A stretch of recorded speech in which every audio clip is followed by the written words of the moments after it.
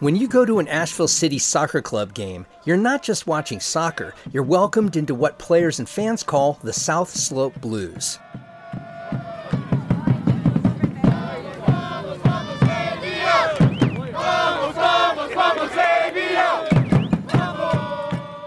The South Slope Blues, they're amazing. This is the coach of the women's team, Brooke Bingham. The atmosphere is what makes Asheville City Soccer so great. Longtime player Laura Greb.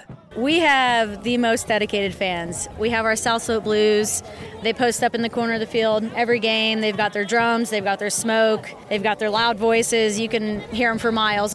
Elite men and women players from throughout North Carolina team up in Asheville for a 2-month season against other aspiring pros from all over the Southeast. Home games this season begin May 18th at Greenwood Field on the UNC Asheville campus. For details, tickets, and your first steps into the South Slope Blues, visit Asheville City Soccer Club at ashevillecitysc.com.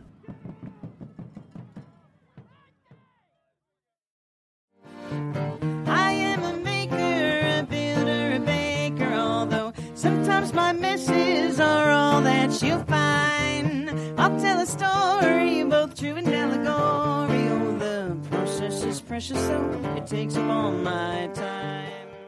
We often hear about the lack of affordable housing in and around Asheville, but there's a flip side to the coin that is often overlooked.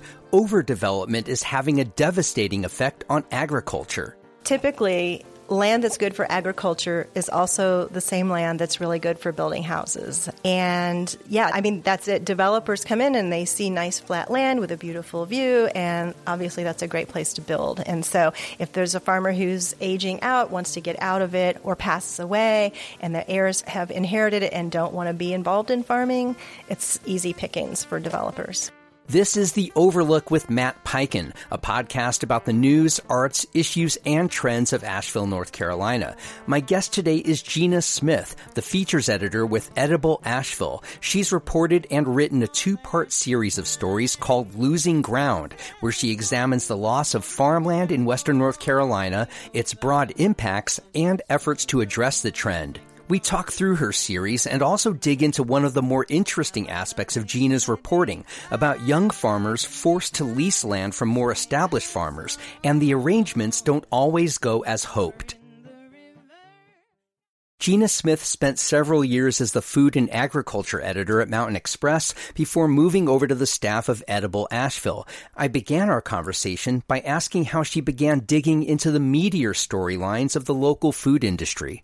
I've definitely done a lot of restaurant writing and continue to do so, but I've always been interested in agriculture. Both of my parents grew up on farms, and I have a lot of farming relatives, and so I've always just been interested in digging into that aspect. And that's a really interesting part of the food scene here in Asheville, too. Like, it's almost inextricable from the restaurant scene, the farming sector. Explain that a little more. Yeah, well, Asheville has this great reputation for farm to table, and the restaurants here have really close relationships with farmers, and that's just led to a really vibrant system in general.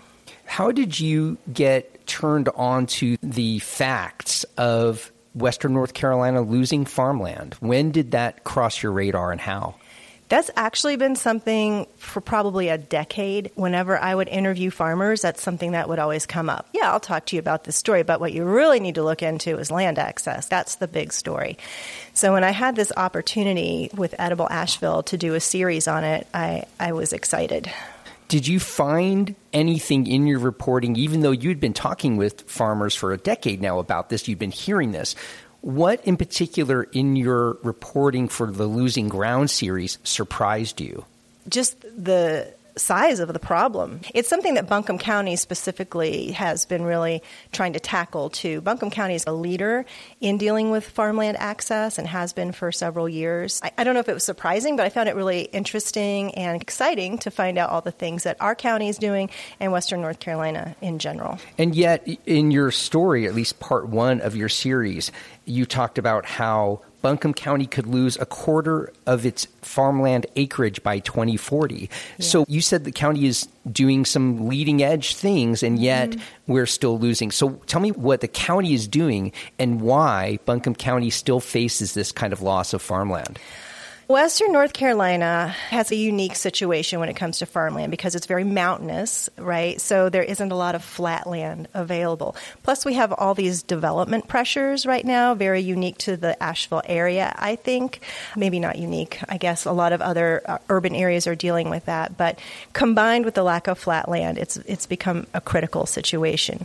But Buncombe County was actually the first in North Carolina out of 100 counties to start a farmland preservation program. So it was leading in that area. And then in 2007, it created a farmland protection plan with recommendations for like policy change around that to preserve farmland. And that was revamped in 2020. And there's been significant funding that's been put behind some of the initiatives that are part of that program. So you talked about farmland preservation and the farmland protection plan. How can the county protect farmland? What specific things are they doing?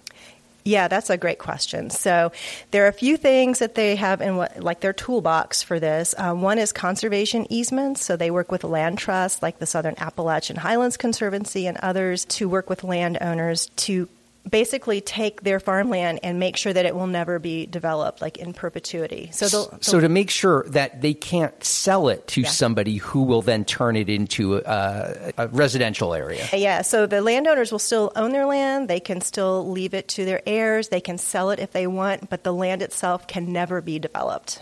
What is the incentive for these landowners to enter a land trust like this where it might cost them financially?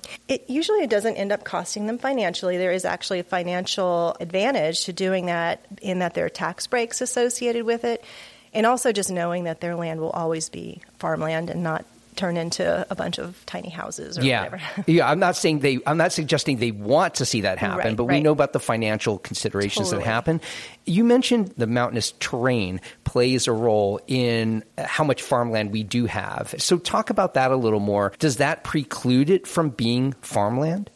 No, so I think Western North Carolina farmers have learned to adapt to the terrain, and so there's a lot more concentrated, like market farm type things. There are people farming and selling at farmers markets and having CSAs, like community supported agriculture programs, with just like 2 acres. So people have gotten really creative about using the terrain that we have, but we don't have situations like in the eastern part of the state where it's very flat, where there are just lots of huge farms and consolidation of farms. When you say creative, are there technological things or there advancements in farming that make it profitable and productive to farm on mountainous terrain that maybe decades ago it wasn't? That's a really good question, actually. I'm just wondering how are they creative in ways to make it work? Just learning to do like high density growing, like growing crops in smaller areas, growing vertically, growing hydroponically, and like different kinds of crops. Mushrooms, there's a lot of mushroom growers in this area that can grow in very small spaces. So you talked about things about farmland preservation, farmland protection plan that the county institutes, and yet we're still facing a loss. Why? Yeah. What's happening? Well, the short answer is development is encroaching. Also, so another tool that I didn't mention earlier when we were talking about things that the county is doing is supporting farmers with succession planning. Our farmer population nationally is aging. So I think the average age of farmers now is almost 58 years old. I think you saw in the story it said that, about 57 and a half. Yeah, so it's becoming really important to make sure that those older farmers, as they're aging out, instead of leaving it to their kids who may not be interested in farming and may be wanting to sell it for the highest bidder for development, that they're maybe connecting with young farmers who are seeking land so the land can stay as farmland. Is that actually happening? Is the county facilitating meetings between generations, older farmers and younger want-to-be farmers? Yes. How is that happening? Yeah, so Buncombe County they now have, I think, 3 people who are dedicated to working on succession planning. They've done trainings around how to facilitate that. Also, there is a terrific organization it's a program of the North Carolina Cooperative Extension called NC Farm Link, and it's almost like a dating website for farmers, for landowners and aspiring farmers, and it matches them up. So people who have farmland can go on the website and say what they have, and farmers can go on there and look for a good match. And they have staff who work with them to make that happen. I'd love to see what those profiles look like. I'm proud of my turnips in particular. Right. So you talked about a moment ago, you mentioned development being the number one threat. Your story talks about natural trends in agriculture as opposed to development, both of them playing roles, that we were losing even before development was the heightened impact that it is. You said there were natural trends in agriculture that were leading to the loss of farmland. Before we get into the development, what sort of natural trends were playing into that? I think you're maybe referring to like the tobacco industry. So that was a big one. There were a lot of tobacco farmers many years ago, and a lot of them also had cow-calf operations on the side. So while also growing tobacco on whatever acreage, they would have cows and calves, and they would sell the calves. And that's like another income stream for them. So when the tobacco went away, a lot of the cow-calf operations went away too. Turning to development, when I read that in your story that development was playing the major role in the loss of farmland, I was thinking, isn't this zoned agriculture? How can development encroach on agriculturally zoned land unless those buyers get the land zoning changed? Is that happening? Is zoning out in rural areas, is that not even, is there zoning? I can't really speak to the zoning. I'm not really sure how that works. I do know that there is the opportunity, at least in Buncombe County and probably in other counties that have farmland preservation programs, where they can do voluntary agricultural districts. And if you're part of that land, it's like an easement situation, but for 10 years, your land would be protected from development. But yeah, I think if it's your land in a rural situation and you want to sell it to do whatever, it's up to you. You mentioned how particularly in rural areas that we're seeing some of that. Talk about what's happened in the last 10 years or so in terms of development that's really eaten into agricultural land. What are you seeing? So typically, land that's good for agriculture is also the same land that's really good for building houses. And that's it. Developers come in and they see nice flat land with a beautiful view, and obviously that's a great place to build. And so if there's a farmer who's aging out, wants to get out of it, or passes away, and the heirs have inherited it and don't want to be involved in farming, it's easy pickings for developers. Are there certain areas that you're seeing on the map, certain regions that are more prone to this or are seeing more loss of farmland than other areas in particular? I think just generally all over Buncombe County. Madison County is seeing a lot of development, interestingly, because it feels like such a rural county. And of course, Buncombe County. We have gorgeous areas like Fairview and Sandy Mush and Leicester that are very rural, but they're very quickly being developed too. It's pick your poison in a way. We have so many people moving to this area, and they have to live somewhere. And we have, within the core of Asheville itself, developable land isn't that plentiful. I imagine it's which problem do we take care of? Our food sources, which everyone needs, our agricultural rich land versus housing, which we definitely need more of at all levels. We need a lot more affordable housing. Talk about the impact of the rising cost of land. What is that having on agriculture here? Oh, gosh. Yeah. Land is just so inaccessible for young farmers who don't have a lot of resources. And it's particularly challenging for BIPOC farmers of color. Statistically speaking, they have a much, much harder time of accessing land. Yeah. The land prices, it's almost an insurmountable obstacle. A lot of farmers I talk to, young ones who just got into it, some of them did have land, some of them were looking for land, but all of them agreed that it is almost an insurmountable obstacle looking at those prices. There are two aspects of this that you've touched on. I want to talk about the BIPOC one first. You mentioned in your story, I think you said only 2% of the agricultural land in this area is owned by black farmers and other people of color? Yeah, I think that's national, 2%, but yeah. I thought that was particularly here. You're saying that's nationally. I think so. Yeah, I think that was, I don't know where that data came from. I have to look back. But sure. Yeah, I think it might have been from the National Young Farmers Coalition report that came out last year. Yeah, 98% of farmland owners are white, 2% are people of color. And that it didn't used to be that way. There used to be a much larger percentage of farmers who were people of color, but because of discriminatory lending practices with the USDA, that's all well documented going back decades. When you say used to be, how far back are we talking where there was such a greater percentage? Oh, even like 50 years ago, there was a you're larger kidding. Percentage. Yeah. And you're saying that a lot of discriminatory practices, some of the things that we've seen in real estate in general, is happening with agricultural land. That speaks to a greater problem there. Oh, yeah. It's a huge problem. And I think it's a problem that a lot of people are trying to work to address now, like there's an awareness. But there's another piece to it, too. I don't know if you've heard of heirs property. So heirs property is when land, there's no will. There's land, maybe farmland that's been in a family for many generations, but the landowner dies and there's no will, and so it's distributed equally among the family members. But legally, it makes it really hard for them to hold on to that land because anybody can come in to any one family member and make an offer and try to buy that property. And so a lot of land that's been owned by people of color over the years has disappeared, has been gobbled up by developers because of that, because they're like easy prey. You're saying that farmland that was owned by somebody in the family, he dies, he doesn't leave a will, that maybe he might have 3, 4, 5 heirs who are sharing this. Right. But because there's nothing on paper determining this, if one person can be talked into selling the land, then that incursion leads to all the others being lost? Yeah, I don't have a good way of explaining. I can't really explain exactly how that legally works, but I know when there's no clear ownership, no clear transfer of the land ownership, it makes it very easy for that land to be purchased. More after this.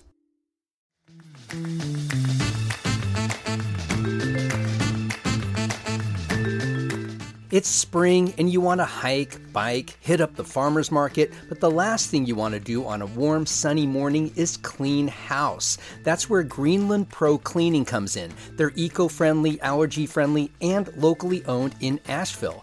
Listeners of The Overlook get a free upholstery and refrigerator cleaning upgrade with their first booking. Just use the code PODCAST at checkout. Make the most of your time this spring and visit greenlandprocleaning.com/overlook.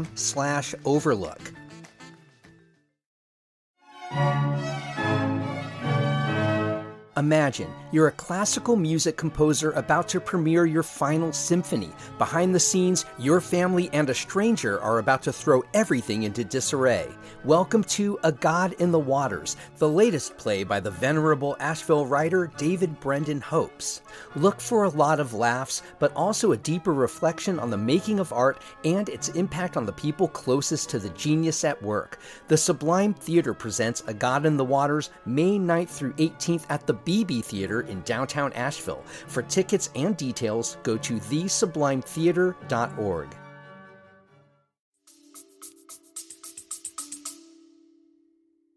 You also touched on the affordability of it, and your story talks about farmers who lease land, and with mixed results. I thought that was really interesting, that there were farmers who would love to own if they could, they can't afford to. They're leasing farmland. This is land that is used for farming, and yet the results are mixed. Can you talk through some of your reporting and what you found, some of the circumstances? Sure. Yeah, that's a great question, because leasing, while it can be a really great opportunity for new farmers because there's like minimal financial input compared to purchasing, there's a lot of uncertainty about it. So even if you feel like you've got a really good relationship with the person you're leasing from, circumstances can change, their family situation can change, and you might find yourself with, like one of the people I interviewed for the first installment of the story, you might find yourself with a bunch of livestock on some land that you're leasing, and suddenly that land is gone, and you have to find a place to put your 50 head of sheep or whatever you have. It can be really challenging. Plus, there's the issue of infrastructure, like fencing, barns, that kind of thing. That's an enormous investment of money. And to make that investment on land that's not yours, that you're just leasing, it's a gamble. You also focused in on one family, one couple that was leasing land, and it was farmland that they were using, but the families wanted to operate their farms differently in a way. There was a different culture around farming. I thought that was interesting too. And that led to them not being able to stay on that land. Yeah, that's a really big thing too. So say that a new farmer, a young farmer, wants to use regenerative farming practices. So that's a really specific way of managing the land and managing your animals. So if you come in and you want to do regenerative farming, but you are leasing land from another farmer who does not use those practices, that's going to be problematic because maybe they don't want you rotating your pastures. Maybe they want you to keep your animals on one piece of land, for example, or whatever. There can be a lot of challenges around that. You talked about one couple, I think maybe it was the same couple, that they woke up one day or they came out there one day and saw that the entire acreage had been mowed. Yeah, so they actually, it was a Dana Choquette from Old North Acres, and she laughed about it when she was telling me the story, but the farmer they were leasing the land from had no ill intentions. He was just used to mowing his field. And so he just went out and mowed his field. But they use regenerative farming practices, which means they let the grass grow and let the cattle eat the grass. And that's like their forage, their hay. How devastating. It was devastating. Because they then had to find a way to purchase hay to feed those animals for the next few months instead of being able to just graze them on the existing hay. So, she was laughing about it, but at the same time, I felt like she must have been crying at some point because it had to be so heartbreaking. So what is the outlook and picture for prospective farmers in their 20s and 30s who have not yet purchased anything? And they don't have, you talked to one couple who they readily admitted, if it wasn't for my mother's money, we would not have been able to purchase this piece of land that we're on. A lot of people don't have that kind of benefit. What's the outlook here for younger would-be farmers who don't have that pipeline to money and want to get into farming, want to make that their living? What do you think is the outlook looking? Your story points to 2040. What is our outlook at 2040? Yeah, that's a great question. I feel like it's hopeful because a lot of people realize there's a problem and are looking for answers. So some farmers are, again, getting creative and doing things like farming collaboratively, where they're like going in together, pooling their resources to buy land or to lease land together or whatever situation, just like joining forces so they can support each other. So there's another installment to the series. It's what's the outlook, what's happening, what's being done. And also, one of the farmers I interviewed for that story said that they feel like communication is really important and building relationships between older farmers and younger farmers and being very intentional about that. So there are conversations happening. So education is happening about what the younger farmers are doing and what their farming practices are. Older farmers letting people know if they have land that maybe they have some land that they can lease out and be intentional about pairing with someone who has similar goals and practices. What can the public do, or is there anything the public can do to help this issue, to be part of this? Yeah, for one thing, we've already done something in Buncombe County. So back in 2022, the Open Spaces Bond was passed with a really overwhelming majority of voters. We're supporting that bond, and a lot of money from that bond is going to be supporting conservation easements and making sure that farmland is preserved. I would talk about the Open Spaces Bond. What was this and what is it providing in terms of dollars? So Buncombe County stated that they have the goal that 20% of the land in Buncombe County will be preserved by 2030. They're actually already over 18%, so they're doing pretty good. But that bond, which, again, I'd have to look up the amount. It's in the 30 millions, I believe.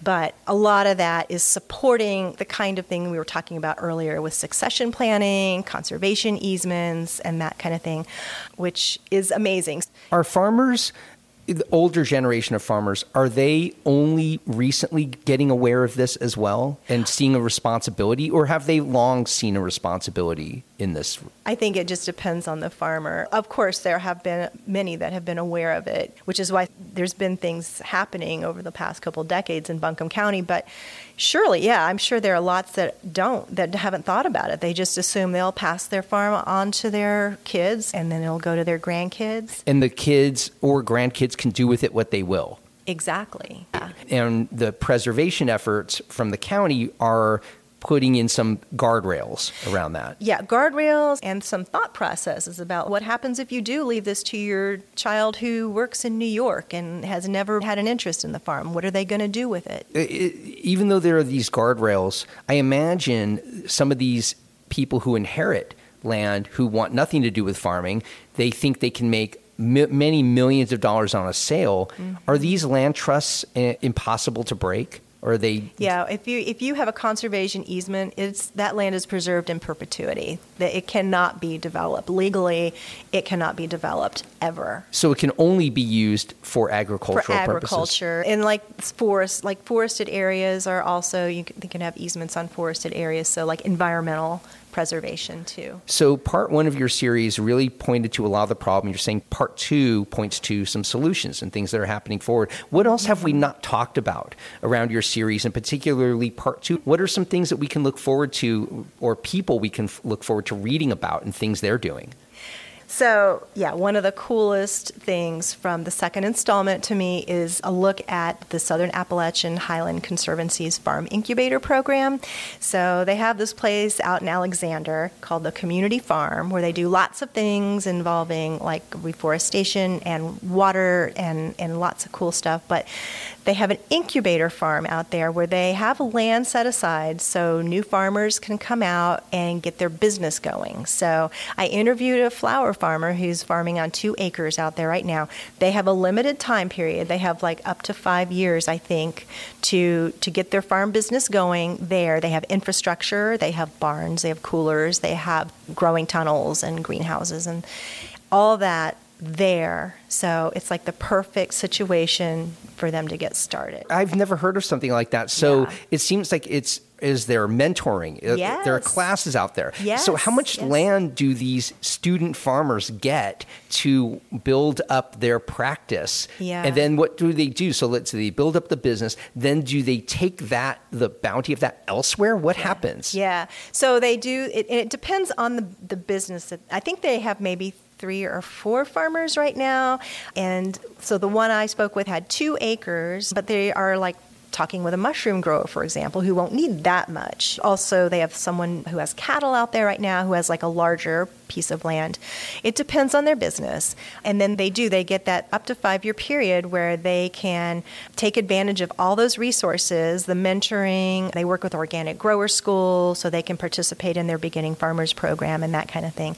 And then after that time period is up, then hopefully by then they would have had time to look for land, connect with other farmers, and find other opportunities to get started on their own. Yeah, wow, that's pretty groundbreaking. And when did that open? When did that start? Oh, it's maybe 10 years or so. The community farm has been around, and I'm not sure how long that incubator program has been around. But there aren't many. I think there are only, other than like maybe private ones that individual landowners might have as like a leasing situation where they offer additional resources, there are only maybe 4 others in this like whole broad area of the state. So what else have we not talked about around your reporting or your series that you think is important for people to know and understand?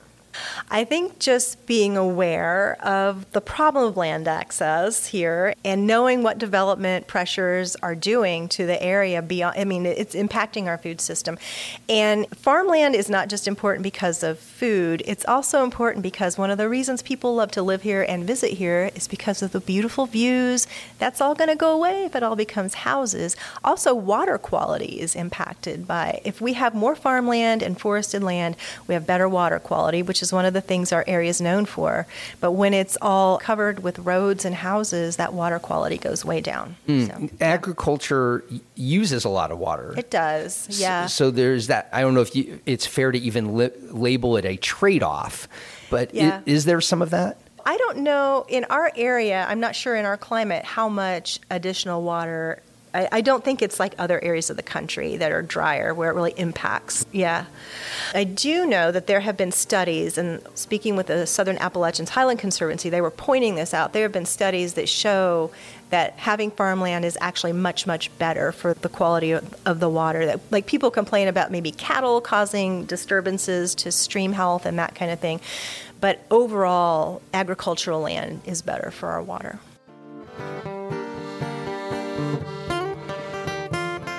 Our First Look newsletter gives you just a handful of daily headlines from around the local media landscape to get you on your morning. We also have a weekly newsletter devoted to all things The Overlook that hits you every Friday. Both are free and available at podavl.com/newsletter. I want to thank my guest today, Gina Smith, the features editor of Edible Asheville. You'll find links to her series of losing ground stories in the show notes of this podcast episode. Our conversation happened inside the BB Theater in downtown Asheville. The owners, Susan and Giles Collard, have been so gracious enough to allow me to record my interviews there.